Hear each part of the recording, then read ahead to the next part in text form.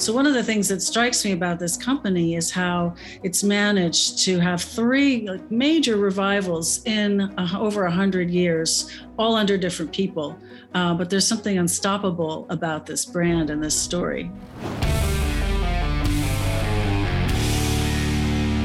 My guest today is Sara Forden. Sara is the author of The House of Gucci, a true story of murder, madness, glamour, and greed. The Economist named it a best book of the year.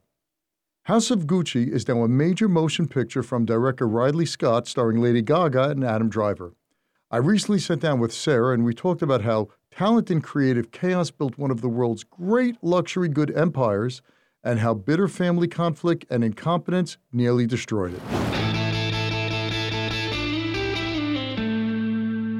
Sara, thanks so much for agreeing to be on the show. I really was looking forward to this, especially the fact that your book, House of Gucci, a true story of murder, madness, glamour, and greed, is doing amazingly well at the box office. In spite of Spider-Man doing $1 billion, this movie, people are still going to see it. It's just unbelievable. And there's no superheroes.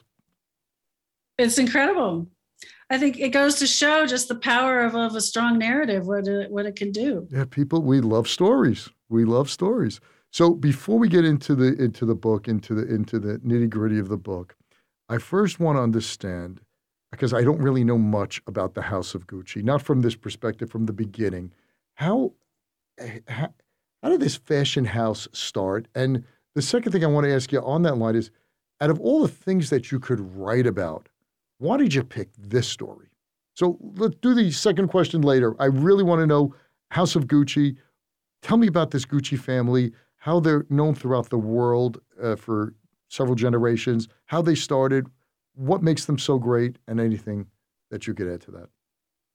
I mean, this is a story really where facts are truly stranger than fiction. I mean, you couldn't make this tale up. And if you did, people wouldn't find it believable. There's so many twists and turns in this saga.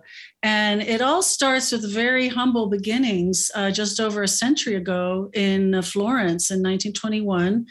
Guccio Gucci, the founder, son of a family that had a straw hat making factory. So they weren't, goldsmiths or gold jewelry designers. It was very Tuscan origin.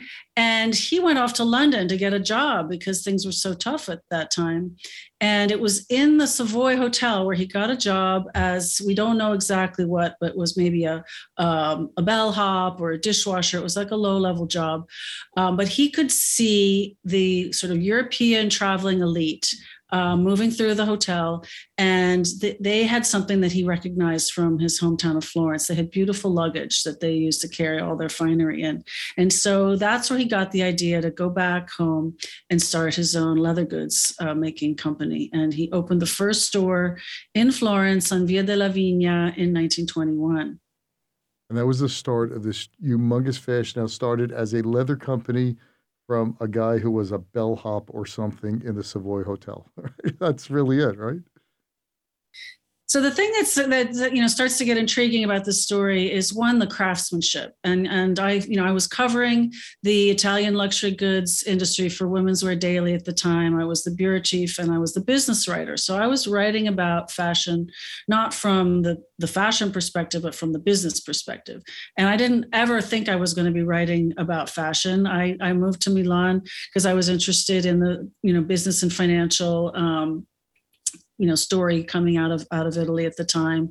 The EU had recently formed. There were a lot of cross-border deals going on. There were big sort of old money companies like Pirelli and Agnelli and De Benedetti. And so I was writing about that. And it was right at that time that the Italian fashion brands started to expand, and they were literally exploding from mom and pop kind of labels, sort of family businesses into mega brands. And they were all doing it in a different way. And sometimes it was painful. And in the case of the Gucci story, it was more, they were pioneers at every step of the way. I mean, including with Maurizio, who was the last member of the Gucci family to run the company. He was the first to bring in, big finance and bring in an investment bank as a partner. So all of this was kind of unusual for how those companies were moving, and yet their story became emblematic in a way of what many companies were going through, but at the same time extreme in every way. So you can see from the twists and turns. So when did Gucci as a company or as a brand, when did that start to really hit? You're saying he started the business in the 20s, right? 22, 21 or thereabouts, goes back to Italy, opens up the shop. Is it a hit? Did they start doing well from day one? Because there's a lot of great craftsmanship in Italy. Yeah, it was tough in the beginning. It was not a hit overnight. And in fact, in the beginning of the book, you'll read Guccio had financial struggles. He had to borrow money. He'd had to keep his sons in line. Some were interested in the business, some weren't. And it was really the second generation under Aldo, one of his sons, that Gucci really started to expand. And Aldo was the marketer, sort of genius marketer before there was such thing as marketing.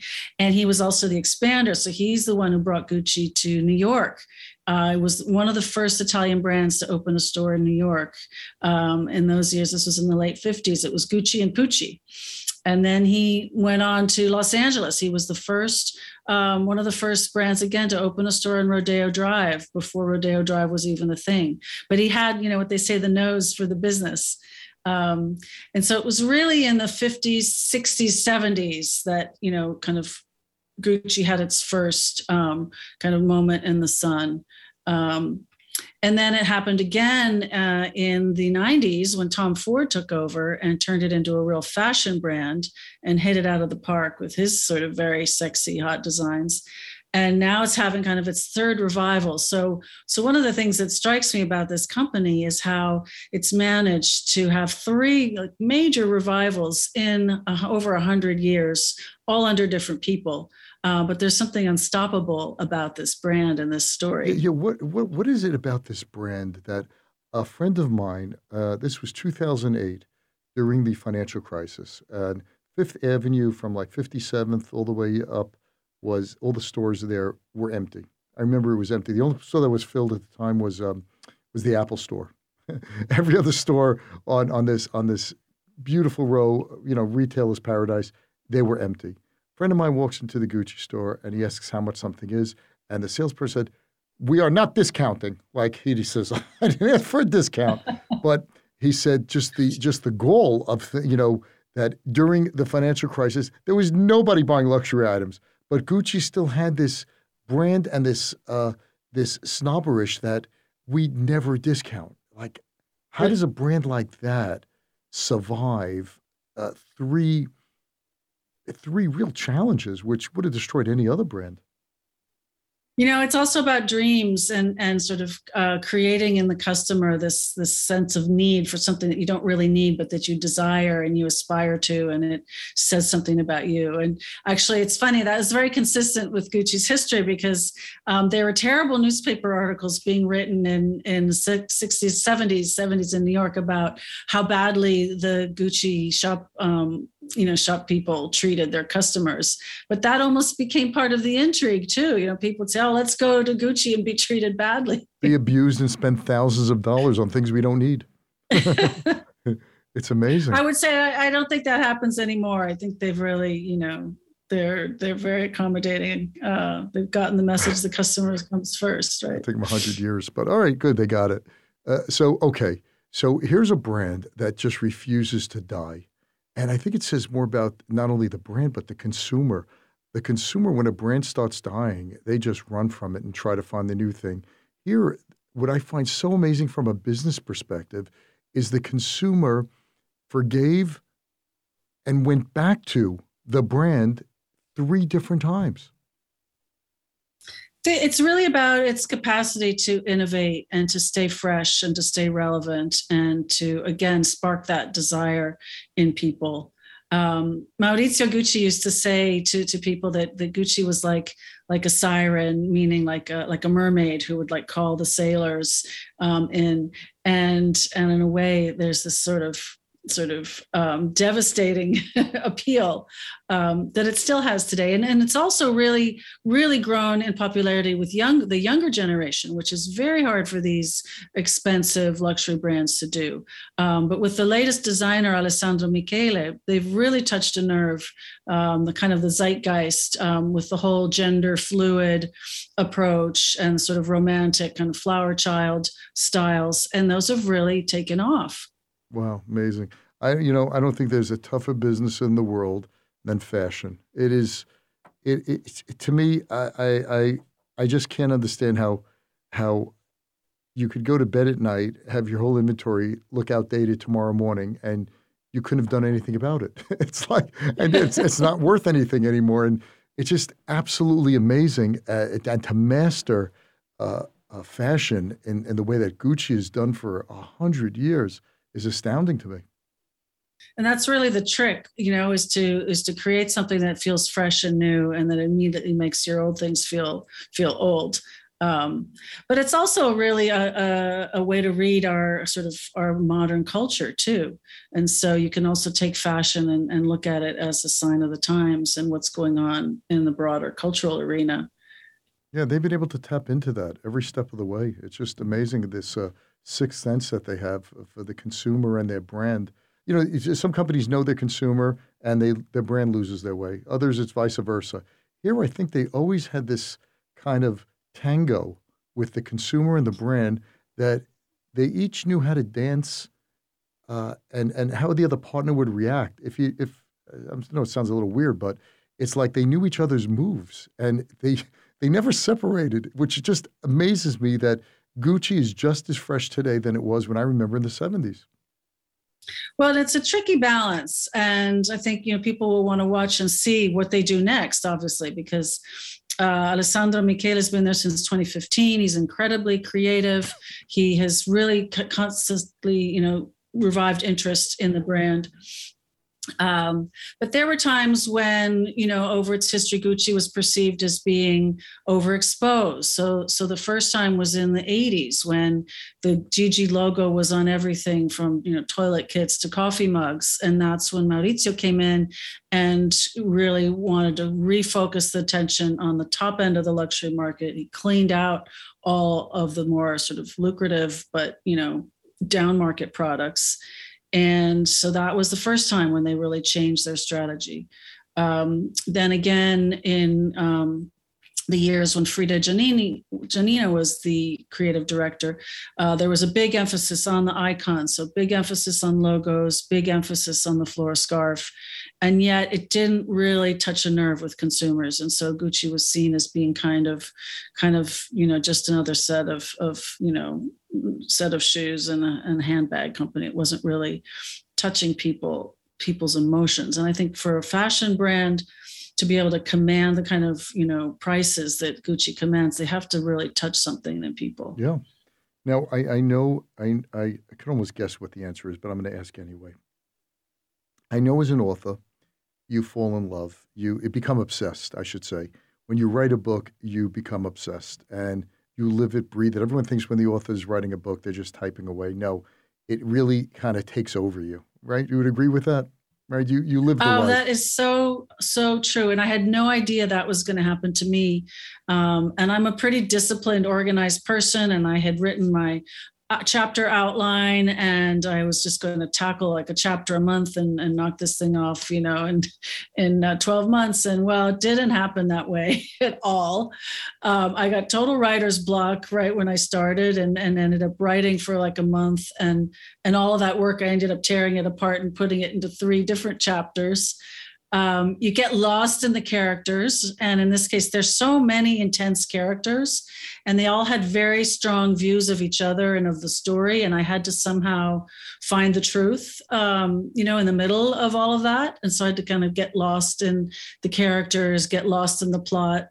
I had a 3-year-old when I started writing the book, and I dedicated it to her because I wanted her to understand why mommy was so distracted all those years. So it ended up taking 2 years. I would say about 18 months was reporting and writing. And then the last 6 months was, copy editing and passing the manuscript back and forth. Why do you think this movie? I look, there's an all-star cast, right? Everyone, I think there are so many Academy Awards in this movie. It's like a who's who of Hollywood. Okay, you got Lady Gaga, Al Pacino, a whole bunch of other people, but put that all aside for 1 second. As good as the acting might be, and as good as the the um, the whole cinematography and the setting and everything, why do you think this story resonates with people? The Gucci family. Like, why did my wife say, "Come on, we're going to the movies"? I said, "I don't want to see the House of Gucci. I'm not into fashion. I wear LL Bean, so I'm the wrong guy. What are you even thinking about?" Why do you think this really? Look, I said it did 150, 160 million in Spider-Man. No, Steven Spielberg's West Side Story did $10 million or so, a flop, and that's a pretty good story. But the movie just it's just drawing people like the brand. Well, first of all, this is really an epic story that touches people on so many levels. It's not really a fashion story. It's a family business story. And the fashion adds the glamour to it, but it's really about the dysfunction of a family that created something amazing, and then they kind of tore each other apart. And so, I mean, that's gripping. We all want to know about how that works, and we all, every family has some level of dysfunction, and this is just kind of blew it, out of scale. And I think people are intrigued and also thinking about their own families and their own businesses and how to make things work. And there's a message here, which is also that you can't pick your family. You have to learn how to live with them and deal with them and work together. And why can't a family that's created something so amazing sort of resolve their differences and all pull in the same direction? It took me, I spent a lot of time thinking about that. And I think these are the issues that bring people to the story. So it's such a human. It's just a tragedy, really. It's like, I think it's HBO Succession, which is out now. It's a family business, and it's 3 seasons with Brian Cox, and it's just I watched the first season and I thought I wouldn't be interested, but it kind of grows on you because it's not a story about business anymore. You're right. You could start identifying the characters and saying, "Oh, there's Uncle Bob, there's so and so." So it really draws you in. And yeah, I could definitely see that because the people that I've asked, and remember, this is not a scientific study. The people I've asked, did you ever think about seeing? Nah, I just saw it because I just wanted to get out. And when they did see the movie, they come back, "How'd you like it?" It's pretty good. It's just, what's good about it? Goes, I don't know. Overall, it's a good movie. Like it's even. I think you would think right off the bat, if you had a cast like that, it should just do absolutely amazingly well. But it could also do terribly if the storyline wasn't good, if the screenplay wasn't good, if this just didn't have a human element to it. Well, when I was writing it, I mean, I could really visualize it on a big screen, and I set many of the scenes. I could almost like see the camera, panning. There's so much to like here. I mean, and I think there could be, a dozen movies out of this story because there's so many levels to unpack. There's the origin story. I mean, this movie tells the slice of the story about the relationship between Maurizio and Patrizia, and the family dynamics, as they play out through their love story and then their falling out of love. But there's an origin story. There's the family battles story. There's the takeover battle afterwards with the French luxury titans. So there's really also something for everybody in this. I mean, there's something for the fashion victim, but there's something for the business person too. Yeah, just a great job. Did you ever say when you heard well, you're writing this, right? So you wrote this around 2000 or so. So you started writing, let's say 1998, and you're writing this. Lady Gaga, I think, was, I don't know, maybe in grade school at the time. But as you're writing this, are you picturing in your mind, you said the settings, okay, but do you see actors as you're doing this who would play this part, who would be the perfect person for that part? No, I didn't. I wasn't really thinking in those days. I was just trying to get the story down, and a lot was happening when I was writing the book. So I was actually re-reporting an older book that had been based on interviews with Paolo Gucci, who was Maurizio's cousin, who's the one who's played by Jared Leto in the movie. Then the takeover battle started, so I was following that almost in real time. And then in May, the trial started of Patrizia for or organizing, Wait, a what hit year? squad. May was it 2000 This what? was this was 1998. Oh, That was 98, May months later. 98, the trial starts? It starts in May and it goes for 5 months. And so, they were in court 3 days a week, and I was in court just about every day because I wanted to be up front and Oh, close and get, so you were in Italy during this time? yeah, I was in Italy. I lived in Italy for 22 years. Oh, so you're sitting there, you understand fluent Italian, and you're watching the Exactly. story at courtside. That Exactly. seems unfair that you write a book on this because it's like this the transcript is your movie, is your book. It's just amazing. Well, there was so much information that came out of the court transcripts, as you can imagine, and that was actually a really useful reporting tool. And a lot of filings, psychological reports, letters, Patrizia's diaries in which she's writing down her thoughts, and every phone call with Maurizio, the tapes when she decides she's going to like wage a sort of a war, smear campaign against him. She's recording angry cassette tapes and mailing them to Wait, him. Sarah, hang on a second. If we talk about the movie, are we giving any spoiler alerts? Are we really screwing that up? Or I know how the movie plays out because I know how the history plays out.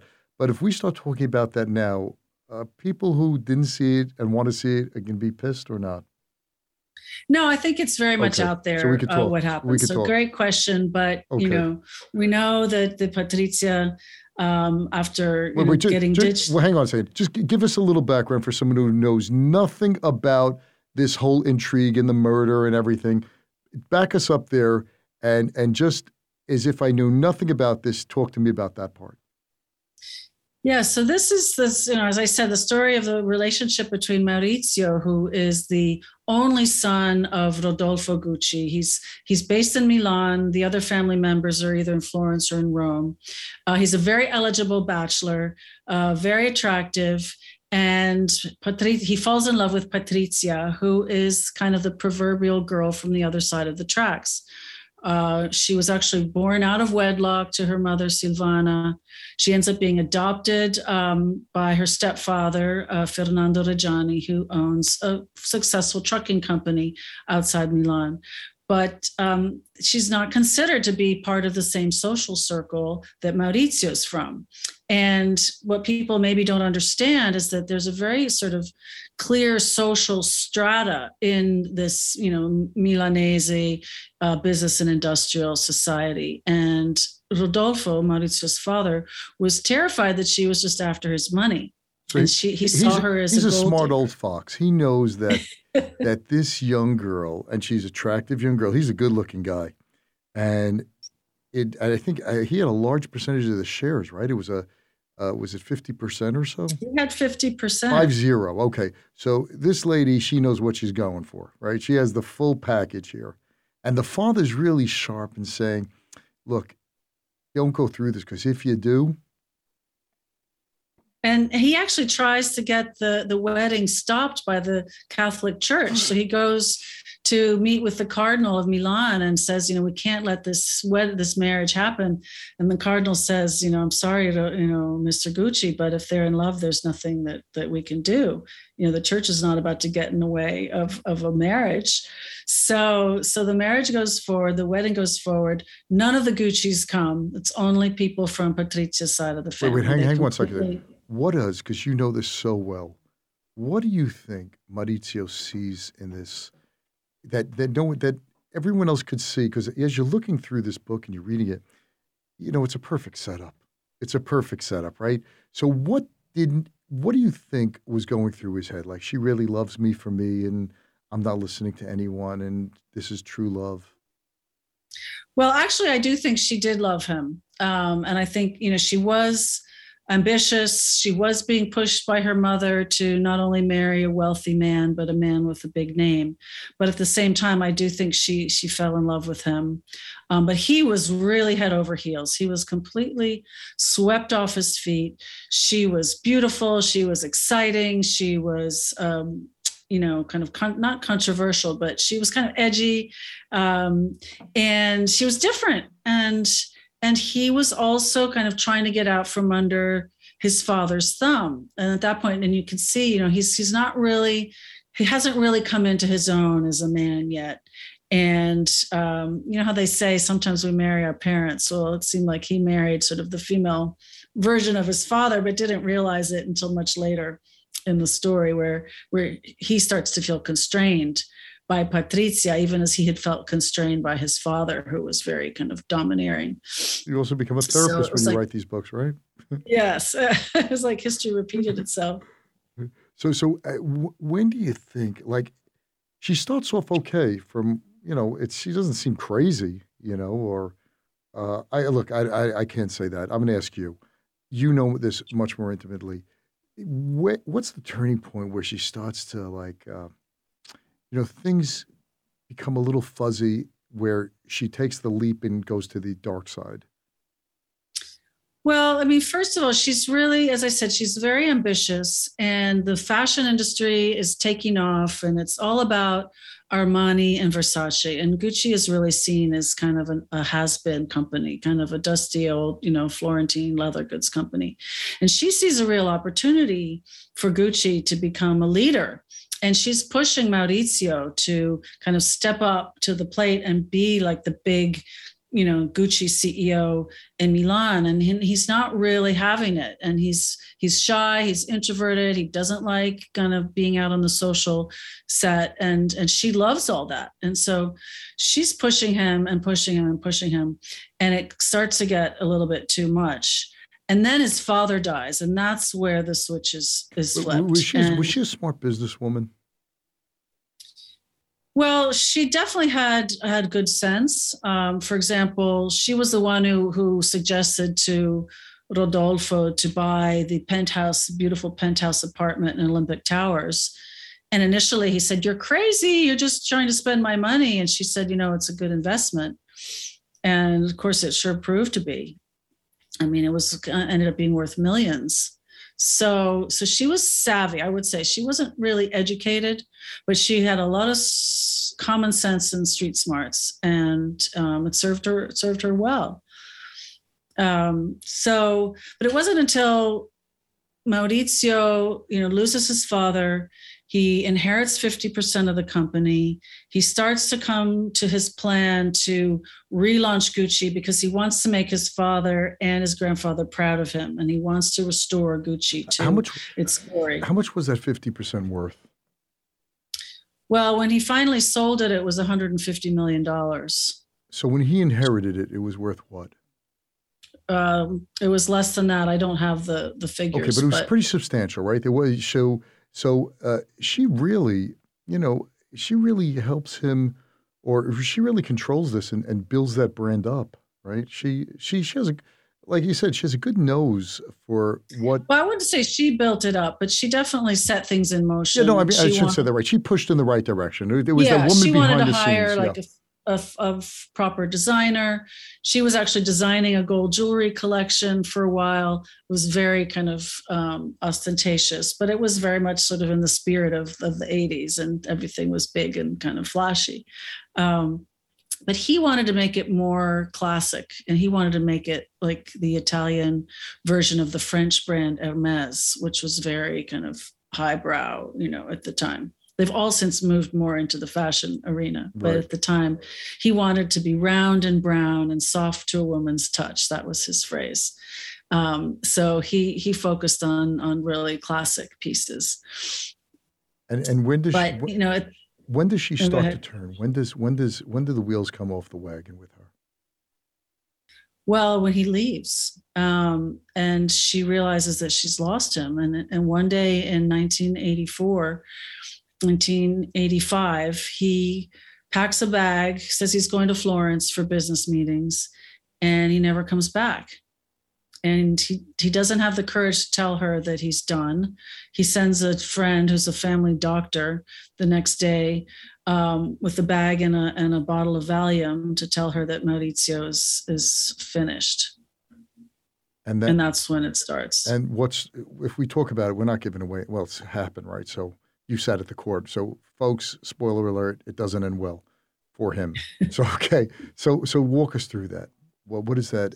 And you had a ringside seat, so you were listening to this in the courtroom. And it probably, like you said, holy smokes, this is stranger than fiction. It is. And actually, while we can't condone what she did, of course, you can, as a writer, I tried to understand how can a woman get to the point of wanting to kill her ex-husband. And the way I would sort of summarize it is that it was almost a series of events that just started to fester and became an obsession with her.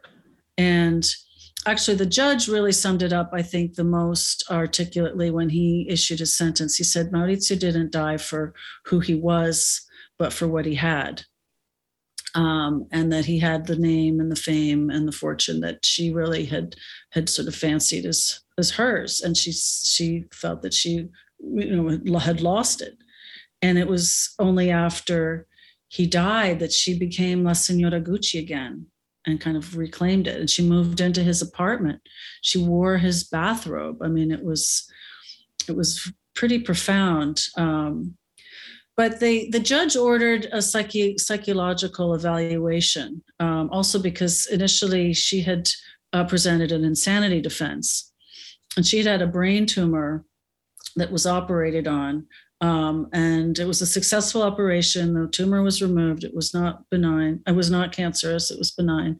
But for example, Maurizio didn't show up to the hospital when she was going into surgery. So she felt like even though they weren't married anymore, she was still the mother of his daughters, and he hadn't shown up. So there was just a lot of hurt, like layers of hurt.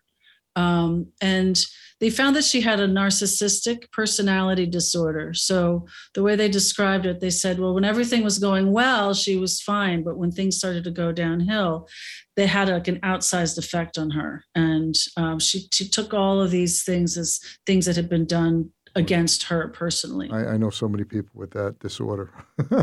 You go through life, you meet a lot of those kinds of people.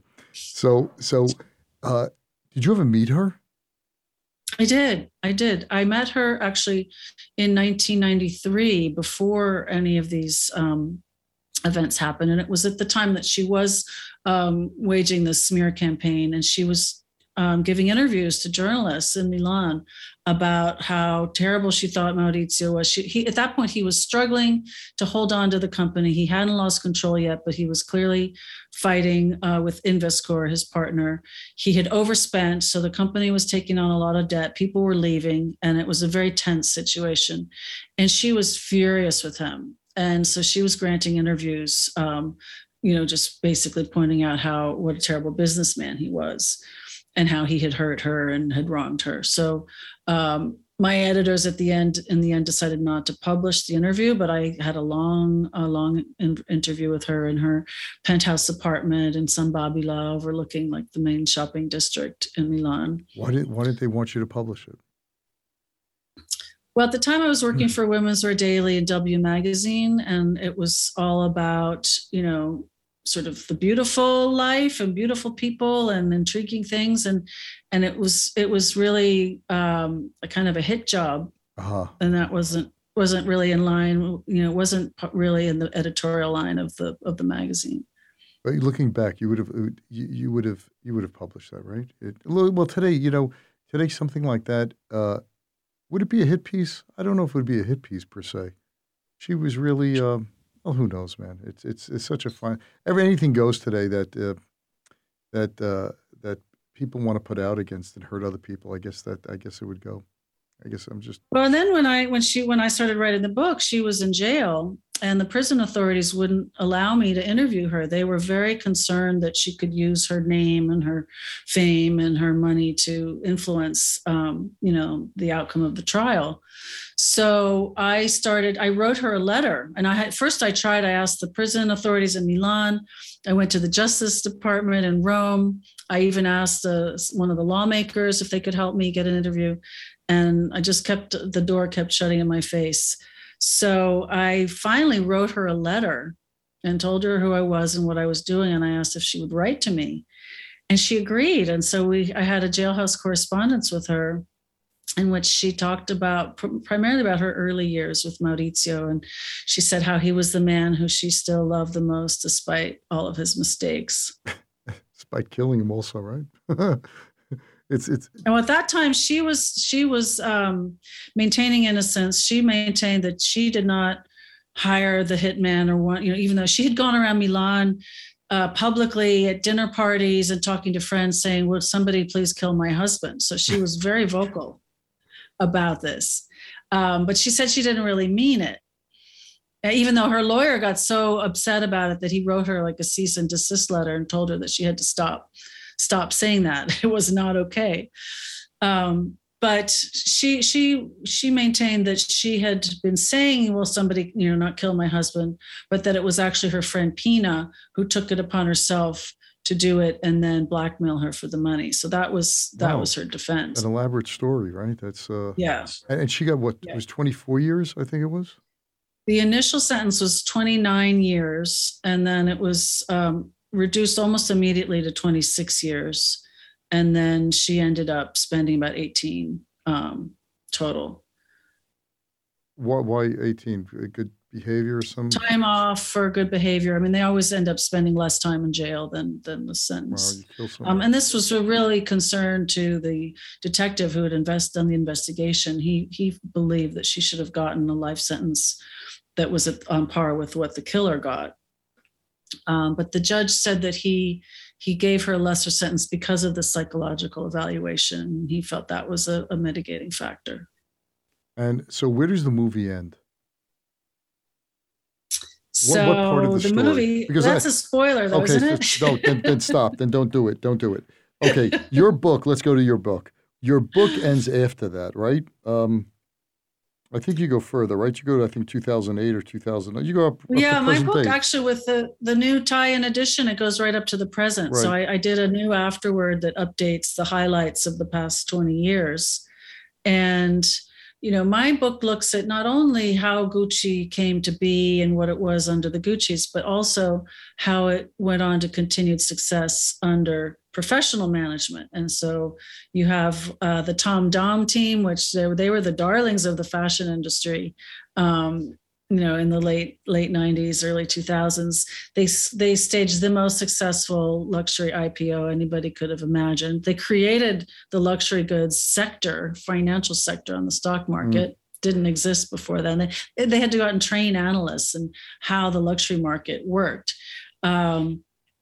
And then of course the takeover battle. So there's a lot of sort of, I was aiming at books like Barbarians at the Gate and Den of Thieves. I was sort of really interested in the whole sort of the business drama. And to me, the family saga, of course, made it more compelling. I really tried to weave them together. But that's kind of the genre that I was trying to achieve in writing this book. So this book's been out for 20 years, right? 20 some odd years. And does it still freak you out that people are still reading it and talking about it? I'm having an interview with you now. Oh my God. Writing is a very solitary experience. And this, as you said, as you understood, it was a real labor of love. I really lost myself in the story. And the book did well. And when it first came out, I was sold 50,000 copies. It was not on the New York Times bestseller list. So to me, this is now a dream come true. But it didn't really touch a nerve back then. And I'm not sure why. And a lot of people say, like, how come we didn't know about the Gucci story? This is an incredible story. How come we didn't know about it? So for some reason, they say every book has its time, right? Maybe this was really the time for this book. Yeah, during a pandemic, right? It comes out it's weird. It really is weird because when I got this book, when your publisher sent it to me, I did not go on Amazon. So not because I didn't want to go on Amazon, but you were so gracious last minute. We reached out to you. We had a spot. You came, and I didn't have a chance to read the whole book. So your publisher sent it to me, and I'm briefing through, and I saw 2020. Then I went to the beginning. I said, wow, this book was written 22 years ago, and it's still fresh. And that is really a monumental feat. That's amazing. It really is. I'm sure you're proud of that. That's wild. Thank you. Because most books, no, it's very exciting. Yeah, and my mom is proud too. How's your daughter treating you? My mom was my editor. She was a reporter in her early years, and when she retired, she was an editor at the Department of Commerce, and a very good editor. And I was over there in Italy, and she was here in the DC area, and we were passing chapters back and forth. Wow. So I actually got to go see the first screening of the movie before it was debuted in movie theaters with her. So that was really a great moment. When you see it as an author, do you start picking it apart saying, this is out of sequence. I can't believe what the director did here. Or do you just like take it in and say, wow?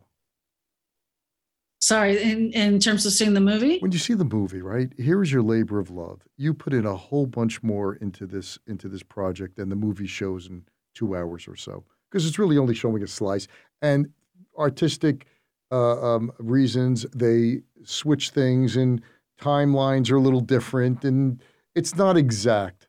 I have one of my sons, any movie he sees, he goes on this site, I don't know what it is on the net, on the web, that he shows all the mistakes. Like, he always were you watching this go, that's wrong. There were 2 cousins, not 3. There was, the valley was there.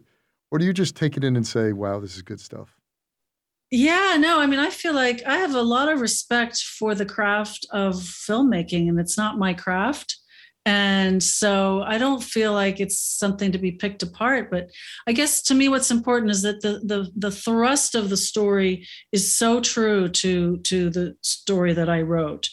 And if they have devices to better convey that on a big screen, I'm not picking over details. Wow, so you must have been a pleasure to work with, because most authors are not that way. It becomes a war with the screenwriters.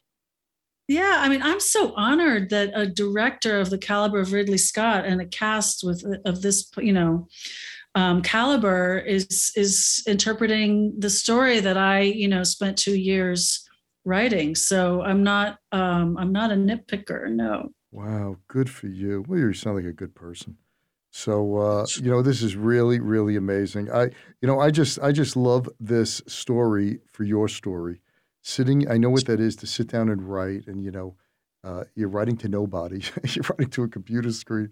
You never know if these words are going to ever see the light of day, or some editor is going to strike through it. And you spend every waking hour doing it.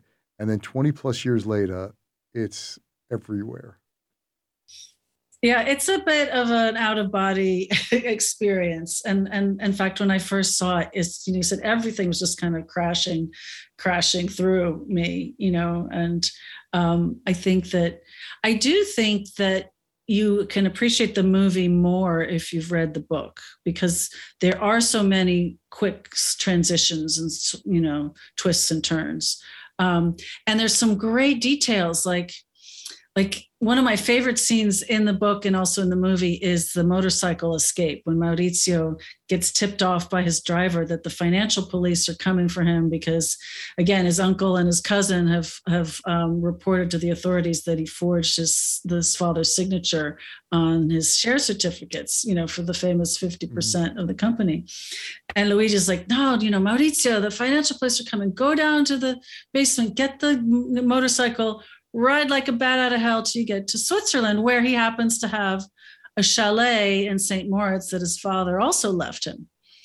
But what people don't realize is that Switzerland has a non-extradition treaty with Italy. So once he was there, he was safe. And he actually lived in exile for a year and ran the company from this, house in St. Moritz until he was able to clear the charges against him. Wow, crazy, really crazy stuff. But really, Sara, all the power to you. Continued success. When I was told that you're going to be on the show, I said, I could just imagine that it's like a dream come true because it's not just a movie. You have like the best of Hollywood.